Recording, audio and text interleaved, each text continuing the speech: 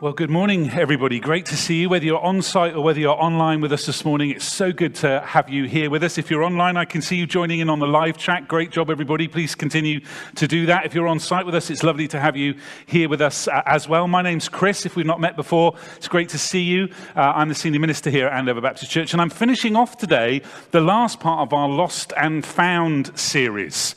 Now, I want to ask you this question as we begin this morning. Have you ever discovered or found something and wondered, where has this been all my life? Anybody ever done that? Maybe it's like some box set on Prime or Netflix that you suddenly discover somebody puts you onto. There are 8 series of it, and you think, this is fantastic. This is what I'm going to be doing for the next few weeks and months. Where has this been all my life? Has that ever happened to you? I wondered maybe if some of our young people here have done that. I was talking with Tom and Josh, who are hosting on the live stream with me this morning. We had such a good time, by the way, hosting the live stream. We never got to this question I was going to ask them, which is, was there something that you've said, where has this been all my life? And I don't want to be rude about teenage young men, but they're teenage young men, and so video games definitely came up. And apparently there's one called Pokemon Scarlet. Anybody know that? That apparently has just come out, and Josh was saying, where has this been all my life, this game? I mean, he's only, how old, 15, something like that, 14, 15, how old are you? Yeah, I'm just getting a nod. But all his life he's waited for Pokemon Scarlet, even though he didn't know it. And Tom was telling me about something else, I can't even remember what it was called now, but some other kind of game. Where's this been all my life? Maybe that's been you, maybe it's something like that you've discovered. I asked our staff team and those around the office this week, was there anything like that for you? Anything that you discovered that you thought, where has this been all my life? And I don't want to be sexist or anything, but there was quite a split between men and women on our staff team. So let me tell you what they said. The women said Grey's Anatomy. Any Grey's Anatomy fans here this morning? Okay, yeah, the women said Grey's Anatomy. The parents said blackout blinds for kids' bedrooms so they don't get up so early in the morning. Anybody approving of that one? Yeah. The men said the McDonald's Big Tasty, which is all you need to know about the men on our staff team. One of the members of our staff team, who shall remain nameless, when I said, is there something that you found that you thought, where has this been all my life? They said, and I'm not lying, I kid you not, gin. That's what they said. Gin. Where's gin been all my life? Well, Ruth, my wife, and I, we celebrated our 30th wedding anniversary back in September, and our kids, Emily and Jess, they clubbed together with their grandparents, and for our 30th wedding anniversary, they gave us a day out in London, and about a month ago, we got to use that for this day out in London. We had the most amazing day. They got all of this sorted. I think their grandparents probably bankrolled it, if I'm honest, but we got to have dinner in Covent Garden and a show after that. We got to see Tower Bridge. We got to go around HMS Belfast, all this kind of stuff. But our day began with brunch at the Ivy overlooking Tower Bridge, which was amazing. And we arrived at the Ivy, and they'd got this all lined up for us. We were welcomed by the maitre d', and they said, hello, Mr. and Mrs. Porter, happy anniversary, well done. And they took us to a table, all that. It was all lovely. And then we got to order brunch. And here's something I'd never had before, but I thought, 52 years of age, where has this been all my life? And that was Eggs Royale. Does anybody know what I'm talking about? We're talking about Eggs Royale. The posh people in the room, if you're nodding, you're the posh ones, right? We know you. So this is a muffin with smoked salmon on top, poached eggs, and hollandaise sauce. Where has this been all my life? It was amazing. It's so good. Now, I presume it's just as amazing everywhere else. I don't know whether it was the way the Ivy did it or whatever, but it was amazing. And this is now going to be a staple part of my diet for the rest of my life. Eggs Royale. Wow. I'd lost it. It was lost to me. And then I found it. And life is never going to be the same again. Well, I think instinctively, most of us know or think that there must be something more.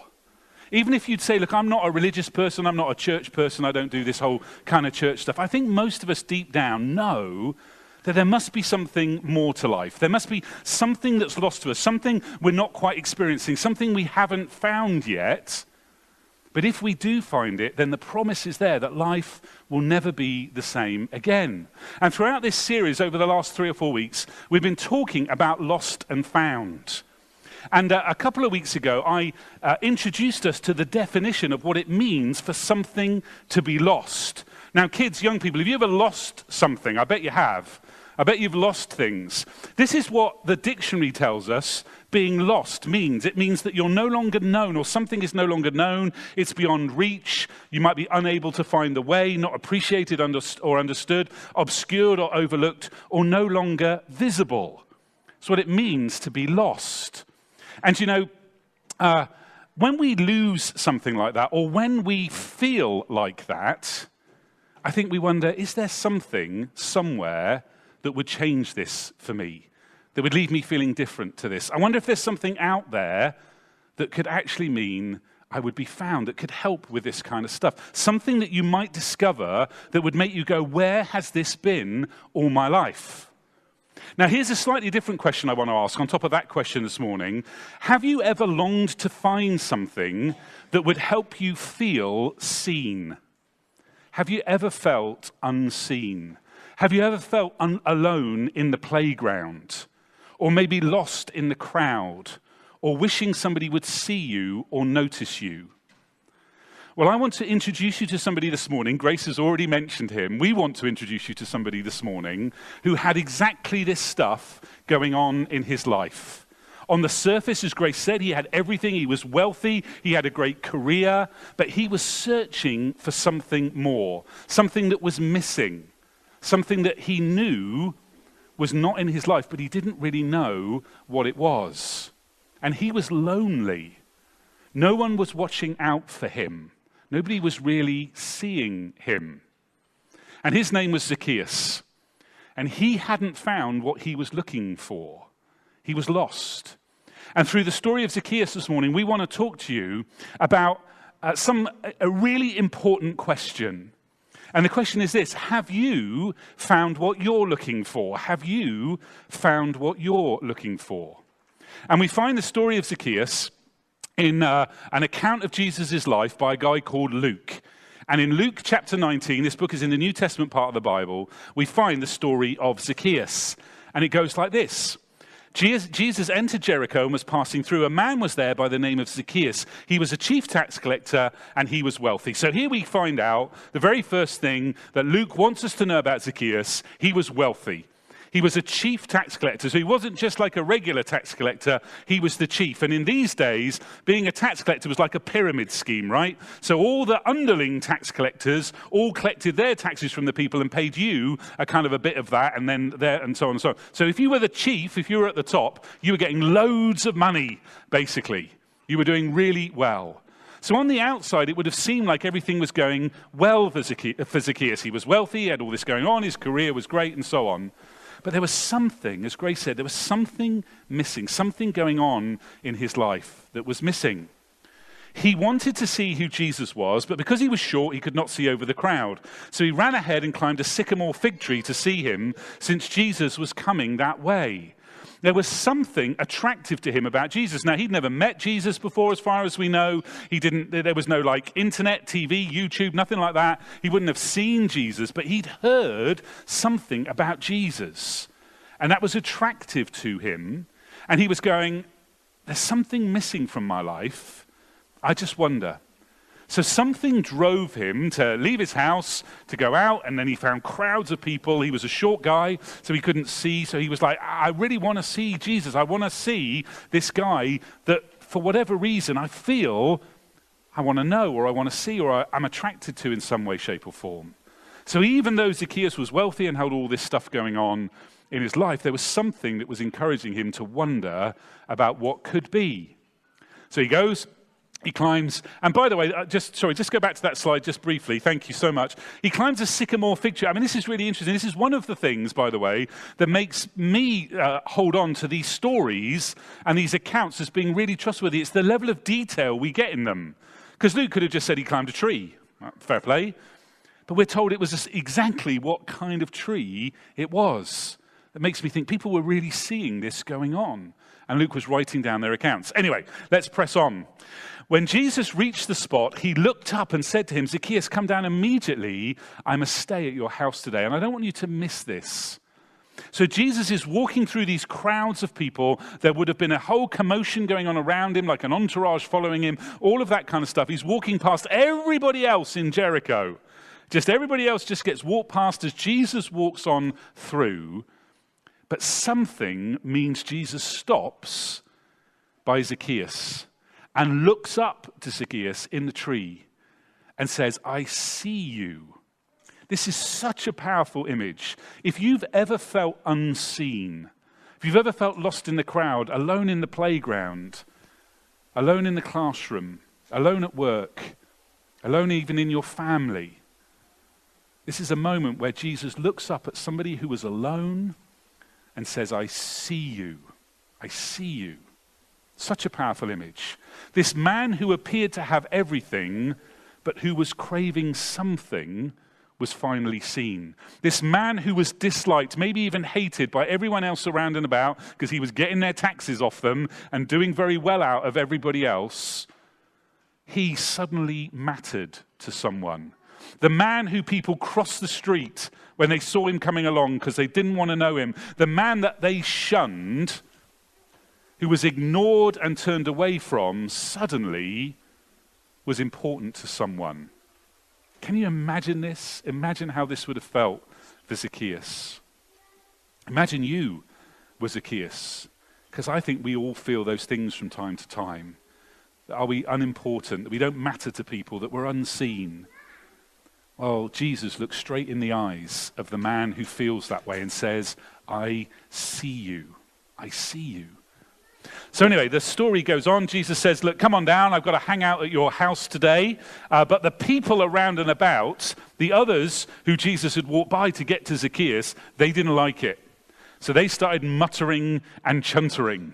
And by the way, if you read Luke's account of Jesus' life, he's really interested in the people who mutter and chunter, because he references often the religious people who, when Jesus goes to people they don't think Jesus should go to, they all start moaning and grumbling and chuntering and muttering. And it's fascinating that Luke's really interested in that, because Luke wants to show us who Jesus really came for. Anyway, so Zacchaeus comes down. So he came down at once and welcomed him gladly. All the people saw this and began to mutter, he's gone to be the guest of a sinner. Nobody liked Zacchaeus. And I think this is wonderful, by the way. If you'd said to those people 2,000 years ago, who were all muttering and chuntering, 2,000 years from now, millions of people are going to know the name Zacchaeus, and they'll still be talking about him in millions of churches all around the world. Can you imagine their muttering and chuntering and how much louder it would have got? I like that. Is that bad that I feel quite spiteful about that? I'd like to be able to tell them, stop your muttering and chuntering, because nobody's going to remember your name and everybody's going to remember Zacchaeus' name. Anyway, that's probably, doesn't show very well on me, does it? But I love it that they'll still be talking. We are still talking about Zacchaeus. And once again, you see, Jesus finds himself hanging out in the company of what everybody else thought were the wrong sorts of people. The tax collectors, the sinners, the people far from God, the people lost. And once again, the religious people in the crowds, they grumble and moan about it. But Jesus doesn't care, because you see, this is the very kind of person that Jesus has come to be with. Jesus' priority was to build relationships with the lost, the people like Zacchaeus, so that they might come to know the God who loves them unconditionally. And you know, religious people can so often put up barriers to people who are searching for something, who are looking for something more. Religious people, church people, can be muttering and chuntering and forgetting that actually the lost, the lonely, the hurting, the far from God, the people who don't normally do church, they are Jesus' priority. And Christians can sometimes become a barrier to non-Christians who want to find God. People who may be searching and sensing that there is something more, but just don't quite know where to find it yet. And sometimes we, those of us who are Christians, we can get in the way. We can put up barriers. Subconsciously, we can put up barriers to providing opportunities for people to come and encounter Jesus. And sometimes churches can do that too, very sadly. We're trying really hard at ABC to make sure we're not that kind of church. And anyway, Zacchaeus met Jesus. Jesus went to spend time with them. They hung out together. And Zacchaeus' life was changing. Look, but Zacchaeus stood up and said to the Lord, "Look, Lord, here and now I give half of my possessions to the poor. And if I've cheated anybody out of anything, I'll pay back 4 times the amount." You see, an encounter with Jesus is life-changing. And the thing that was holding Zacchaeus back from this life-changing encounter with Jesus, for Zacchaeus, it was money. So that's the first thing that God deals with in Zacchaeus' life. And Zacchaeus is totally changed. Now, for others of us, it's not necessarily money. It might be something different. But God would want to deal with that so that we can have our lives changed by the power of Jesus. You know, this whole thing, it would have totally shattered Zacchaeus' net worth. Totally shattered it. But Zacchaeus didn't care because he'd found something far more valuable. And then the story wraps up. 2 more verses. Jesus said to him, "Today salvation has come to this house because this man too is a son of Abraham," which was a religious way of saying this man too is now a child of God. That's what that meant. For the Son of Man, Jesus gives himself this title, the Son of Man came to seek and to save the lost. For Jesus came, he says, out of his own mouth to seek and to save the lost. Jesus came for people like Zacchaeus. He didn't come for religious people. He came for people like Zacchaeus. He came for the lost. And by the way, religious people get lost too. So he came for the lost religious people too. If you feel lost, if you're feeling any of those things we talked about earlier, obscured, unvalued, unseen, unknown, not on the right path, the great news is that Jesus came for people like us, people who feel that kind of way. Jesus came for you and for me when we feel those things. If you feel far from God or you've never encountered God, you've never met Jesus, you've never hung out with Jesus, he is longing to meet with you and hang out with you, to have a relationship with you, so that you will feel found. And you'll find that thing that you'll think when you find it, where has this been all my life? The truth is, we all get lost. We've all been lost. We all feel lost. And if you've met Jesus, if you'd call yourself a Jesus follower, which is what being a Christian means, then you can thank God that Jesus came for you. You can thank God that he continues to reach out to you in the moments and times in your life where you feel lost. But you can also be challenged. We can also be challenged that this, and I mean this is straight from the mouth of Jesus, this was Jesus' primary mission, his primary purpose. Why did God send his son to earth? So that he could seek and save the lost. End of. No argument, no discussion, no kind of, this is my opinion. This is from the mouth of Jesus. It was his primary mission and primary purpose. He still longs to reach out to the lost. It's still his primary mission and his primary purpose. And for those of us who are Jesus followers, it ought to be ours too. You know, we teach in our churches that Jesus followers, Christians, the goal of the kind of following of Jesus, the goal of the Christian life is for our character and our spirit to become more and more like Jesus. Well, if Jesus' primary mission was to reach out with the love of God to those who are lost and lonely and hurting, then if we are becoming more like him, so should our passion for doing that same thing, because it was his. It's a sign of our spiritual maturity, of the maturity of our faith, if our passion for reaching out with the love of God to the lost is growing. Jesus wanted to reach and hang out with those who are lost, and his mission should be ours. It ought to be the primary mission of the church too, by the way. Because the church elsewhere in the Bible is described as the body of Jesus. Jesus' hands and feet on earth these days. Now Jesus is back with his heavenly Father. We, the church, are his hands and feet. We're his body. So it ought to be the primary mission of the church too. And it's one of the things we try to do around here. We're trying to be the kind of church that reaches out with the love of God to those who are lost. We're trying to be the kind of church that people who don't normally do church would love to come and be a part of, and all the different things and activities and events that we do. And you know, the sad thing is, and here I'm off on a hobby horse, right? So bear with me for 3 minutes. It's going to take me to do this hobby horse. The sad thing is that so many churches don't get this. And if you don't believe me, just go when you get home, and I'm not trying to do down the church because I love the church, but go when you get home and just look up some churches' websites.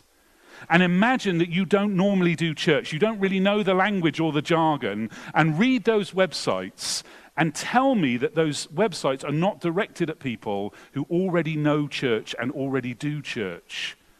And it's hugely sad. We try really hard here, and we haven't got this right, so I'm saying this really humbly, but we try really hard here not to use the language and the jargon that so often gets used by Christians and churches which nobody else understands. It's why you heard me say at the beginning of my talk this morning, we're looking together at a story from Luke's account of Jesus' life in the New Testament part of the Bible, because not everybody knows who Luke was and what this book is. That's why we try to do that in all that we do. And if you've been a Christian a long time, I know every week you sit there and you say, well, I know exactly where Luke is. But it's not for you. I'm not saying it for you. I'm saying it for everybody else. And so often, and this ruins us. We talk about this a lot of the time. I was having a conversation with somebody just this week who, and again, I'm not trying to do down other churches, but who'd been to visit another church. And they came back and they said, oh, we just spent the whole service going, what would somebody who didn't normally go to church make of that and that and that and that and that and that? And it totally ruins us because we see other people, we go to other people's churches and we go, like that. But it's something we're really passionate about. And by the way, if you spot us doing a bad job of that, you've got to tell us because we don't always see it because we're in it all the time, right? So we long to be that kind of church that is open and welcoming and inclusive of people who don't normally do church. Sorry, hobby horse done. Let's get back to what I was going to say. So here's the questions I want to leave us with at the end of my talk today. Are you lost? Do you long to be seen, really seen? Do you long to have someone in your life who will always be there for you, always notice you, always be ready to hang out with you, and who will really see you? Are you open to find something that when you find it will make you go, where has this been all my life? And I am certain that Jesus can be that for you because he's been it for me and for so many others too. I am seen, really seen, because Jesus sees me. You are seen because Jesus really sees you, whether you know it or not. I'm known because Jesus knows me. And you are known because Jesus knows you. And I am found because Jesus has come looking for me. And you can be found too. You are seen, you are known, and you can be found because Jesus wants to do those things for you too. And if you don't know him, but you've got that sense that there must be something more, then I want to invite you to respond to his invitation to just hang out with him. And we'd love to help you with that, by the way. So just come and have a chat and we can tell you about how to hang out with Jesus. And if you've met him, if you've already responded to that invitation, if you're doing life with Jesus, then celebrate and be excited because you are seen and known and loved and valued and understood. But also, let's be excited about the mission that he's calling us into, the mission to share this amazing news with the lost and the lonely and the hurting. And I want to tell you, by the way, if that's where you are, here's simply the best way to do it. It's to invite somebody. And Christmas is a great time to invite people. Because there's like loads going on and there's different services and we've got carol services and loads of kids and youth stuff going on Christmas. Grace and Ivan, who lead that work for our team, they were telling me about all the stuff they've got coming up. And there's all kinds of things going on for children and young people and young adults as well. If you're in that 18 to 35-ish kind of age range, there's stuff going on. There's carol services, there's contemporary carol services and brass band carol services and Sunday mornings and Christmas Day. There's all this stuff going on. There's the warm space that we're doing every week on a Thursday afternoon. Really easy invite opportunity. All of that's going on, and there's information about that in the lobby, which you can take home with you and take an invite to invite somebody at the end. But simply the best way, particularly at this time of year, to reach out with the love of God to the lost, the lonely, and the hurting is say, why don't you just come and sit with me? Sit with me in a warm space or a service or a carol thing or a youth thing or whatever it is. It's a great way to reach out and to share in the mission of Jesus. Okay, I'm going to pray, and then Andy and the band are going to come and lead us in some more songs. Heavenly Father, I just want to pray, first of all, for anybody who's here today who maybe is in that place where they're looking for something. And just as I've been talking, that's really resonated in their spirit. Yeah, I haven't found what I'm looking for yet, but I know there must be something more. And maybe they've been touched and impacted by the story of Zacchaeus and how Jesus reaches out. Lord God, I pray for them this morning. Just encourage and help them to be aware of your presence and to just take that step of wanting to hang out a bit more with Jesus. Have them to have the courage to talk to the person who brought them this morning or those of us who are in the lobby at the end of the service about how they can do that. But Lord God, I pray, just make your presence known to those who've maybe never experienced or encountered it before. And if that is you, just come and have a chat with somebody at the end. We'd love to just help you with that. And for those of us who would say, well, we've been hanging out with Jesus a long time, Lord God, challenge us with this amazing mission that you call us into, to be the hands and feet of Jesus in our world. And for our kids and our young people, Lord God, help them in the environments that they're in, at school and at college, such difficult places to be a Jesus follower. Encourage them, Lord God, I pray. And for all of us, help us to have opportunities this Christmas to reach out and invite for the sake of people who don't know you coming to know the love of Jesus. Amen.